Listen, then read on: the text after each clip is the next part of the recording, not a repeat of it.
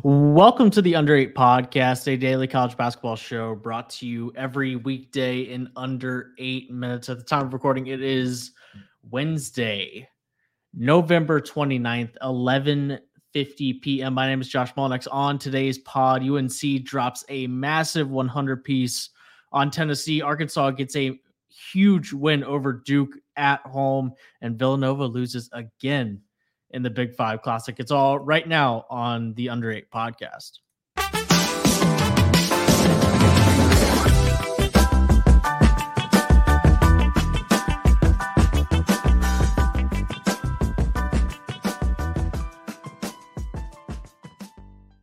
Two things we don't see very often, Josh.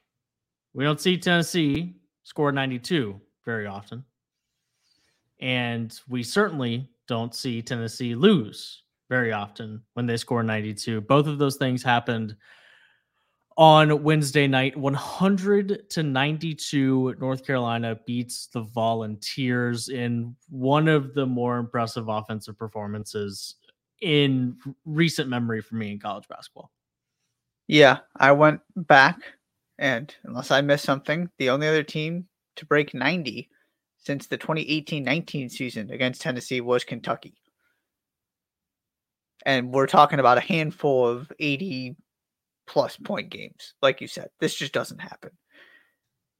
And the interesting part of this is, the first half, Rick Barnes called it the worst half he's had as Tennessee's head coach. That's how bad it was. Mm-hmm. And yet, they were still kind of sort of in the game there for a little bit.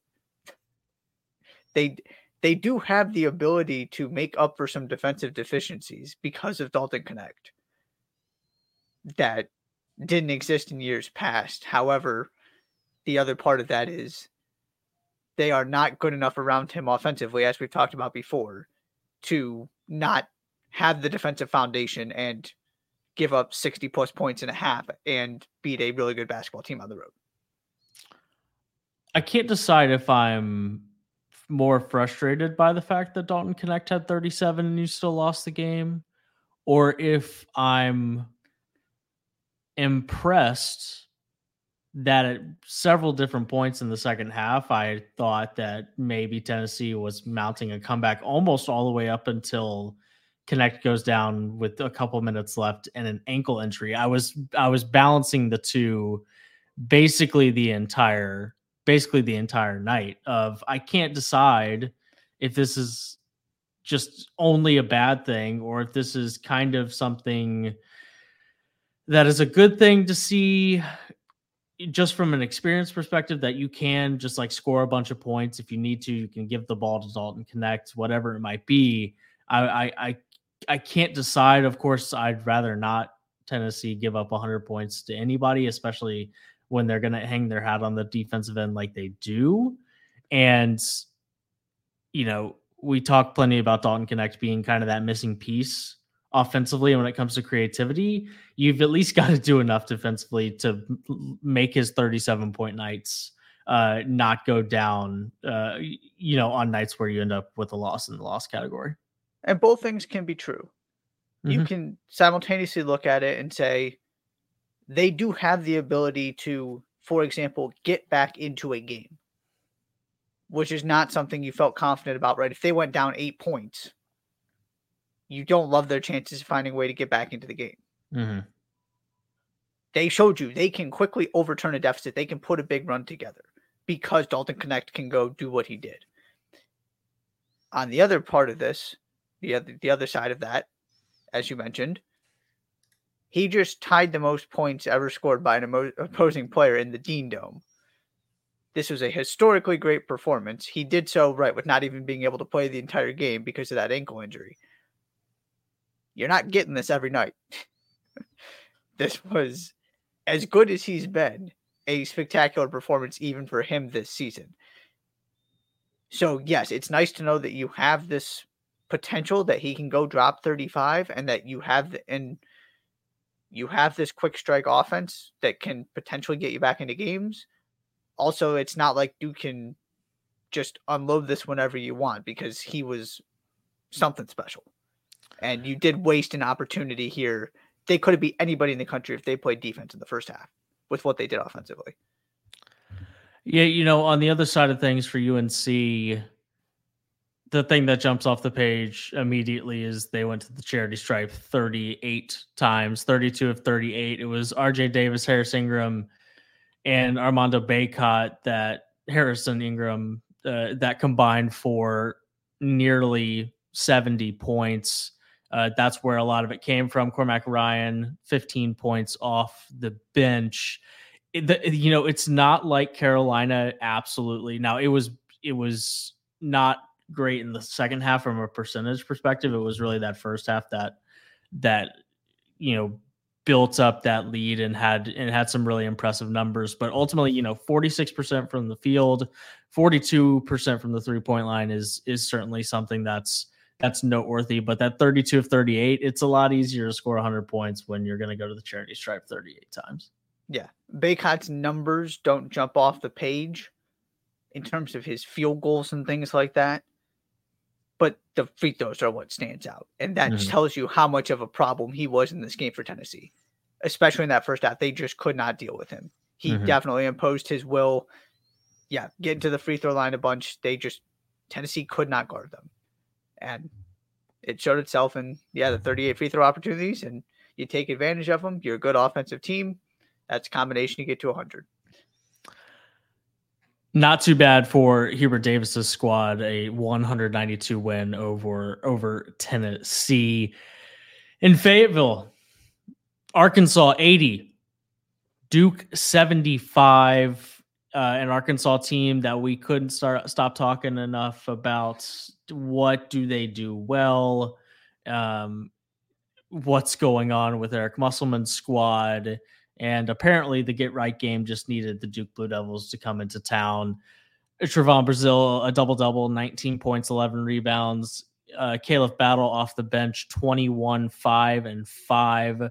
Those two guys leading the way in the scoring department. And the Razorbacks get a much-needed win, and it's one that you can start to build a very real resume around with a win over a team like Duke.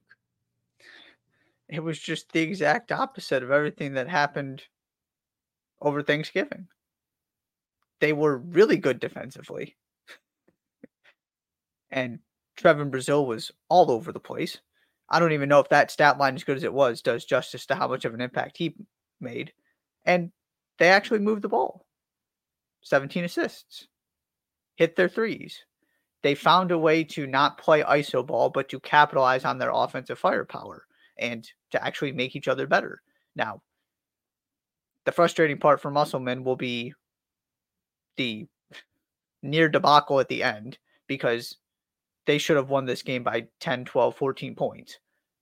This was not competitive until it was, because they couldn't handle pressure, and Kyle Filipowski just kept getting to the free throw line, kept getting layups, hit a three, and so Duke was hanging in there until the last 5 seconds. But there's no debating which team deserved to win this game. Duke was 24 of 67 from the field, 6 of 22 from three. You had, Filipowski really came on in the second half and ended up with a really good stat line. Jeremy Roach had a really good game. TJ Power kept getting more and more minutes because he was actually doing some positive things. Everybody else really struggled. And again, it just looked to me like Duke got out-toughed. It's going to be a theme. It's my concern for this team. It's why I've cooled off on them considerably. Well, I've cooled off considerably because the freshmen aren't reliable, and Tyrese Proctor isn't an All-American guard like he was supposed to be. That's the other part of the problem. Yeah. I mean, Proctor, relative to expectations heading into the year, is probably on the list of the more underwhelming performances thus far, especially in some of the big moments. I mean, like you said, Filipowski, 26 and 10, 9 of 20. You probably want him to ultimately be a little bit more efficient than that. Jeremy Roach, 22 on 7 of 13 shooting, but Proctor was 3 of 12, and the freshman, this group of guys that was just as important to the ceiling as some of those other guys that were coming back, was 5 of 22 from the field. And that was with the guy in TJ Power going 2 of 2 from the field. And he didn't play against Michigan State or Arizona. So, the guys that you've been asking to produce, guys like Jared McCain, guys like Caleb Foster, like those two guys combined were 1 of 12. And if those things aren't going to happen in big games, then Duke is going to struggle. And you're right, there's some toughness questions. I think those are fair to ask, but from a overwhelming talent perspective that we were expecting to see from the Blue Devils this year, there are some things that need to round into form if we're going to see that version of Duke on a consistent basis. And Mark Mitchell lost his spot down the stretch as well. Mm-hmm. He also had a really poor game. Yeah, it was Roach and Filipowski after his early foul trouble once he got going. The two of them, TJ Power kind of held it together while Filipowski was on the bench, and that was about all you got. Mm-hmm.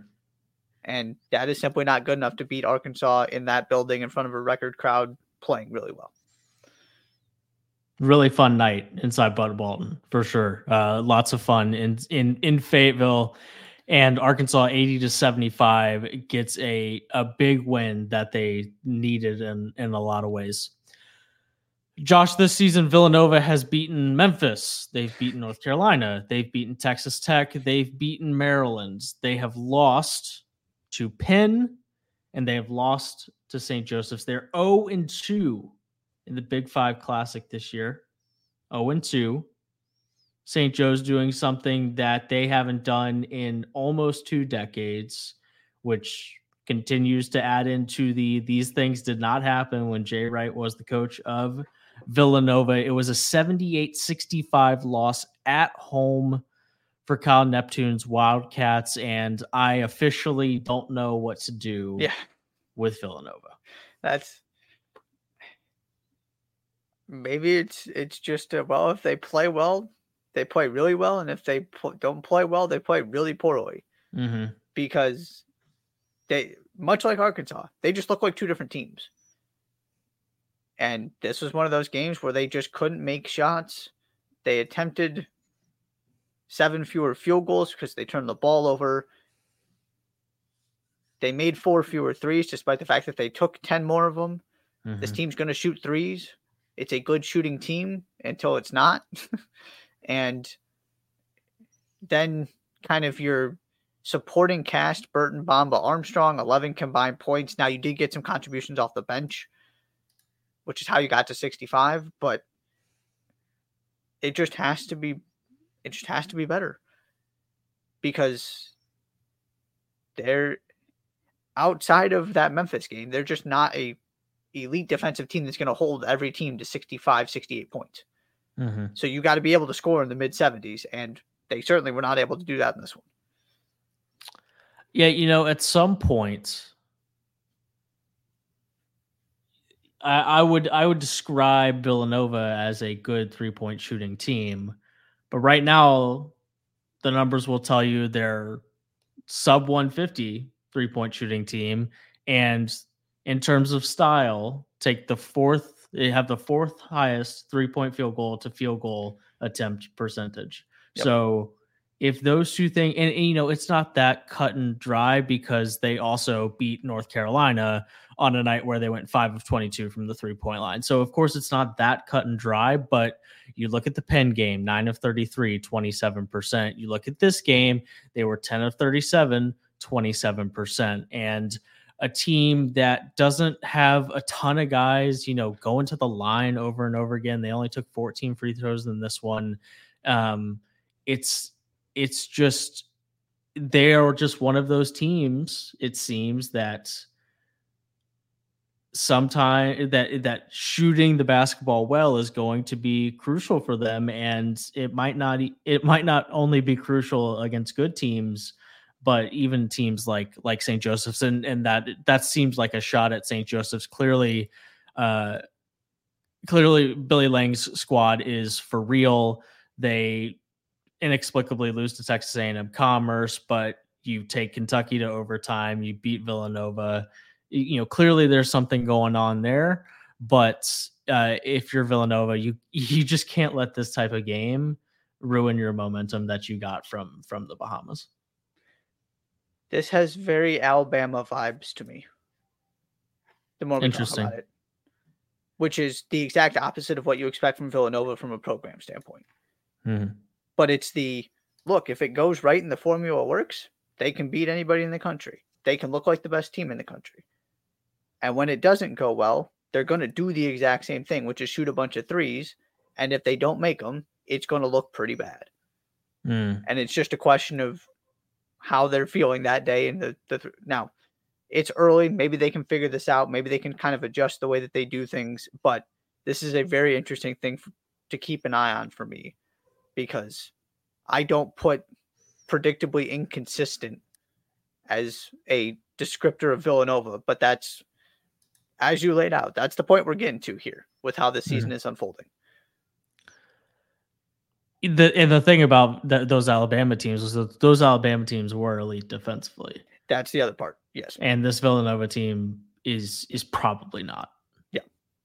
So we'll see how it continues for Cal Neptune's squad. I think, despite it's been very up and down so far this year, and I'm not sure you can blame anybody if they're not any more convinced by Cal Neptune than they were when the season started. The way that the first month of the season has gone, it doesn't get much easier for Villanova. They play Kansas State, they play UCLA, and then you hop right into Creighton to start Big East play. They play, as of right now, 5 of their next 6 games are against KenPom top 65 opponents. So it's not going to get much easier. And if it's going to remain kind of up and down, that's probably what we're going to see over the next month or so for Villanova. Josh, anything else before we get out of here? Colorado State, very impressive. Huge day for the ACC. Yep. I know you had Duke go down, but from a conference building standpoint, for Virginia to beat Texas A&M, for the conference to keep racking up these wins, for North Carolina to beat Tennessee. Wake Forest beat Florida. Beating Florida, right. We talked about, can Florida kind of string together these performances? Nope. There's a loss they probably shouldn't have had. Yeah, just from an overall conference standpoint, trying to build the ACC back, this was a huge couple days with what has gone on so far. Very, very good showing. And some questions to be asked about the SEC. Very interesting, for sure. Very interesting. That's going to do it for the Underrated Podcast for Wednesday, November 29th. It's now just after midnight after Duke, Arkansas, UNC, Tennessee, and plenty of other things that happened in the sport this evening. Be sure to subscribe to the podcast wherever you listen to your shows. Follow the Underrated Pod on Twitter, TikTok, and YouTube. And we'll see you tomorrow. Thank you so much for being here.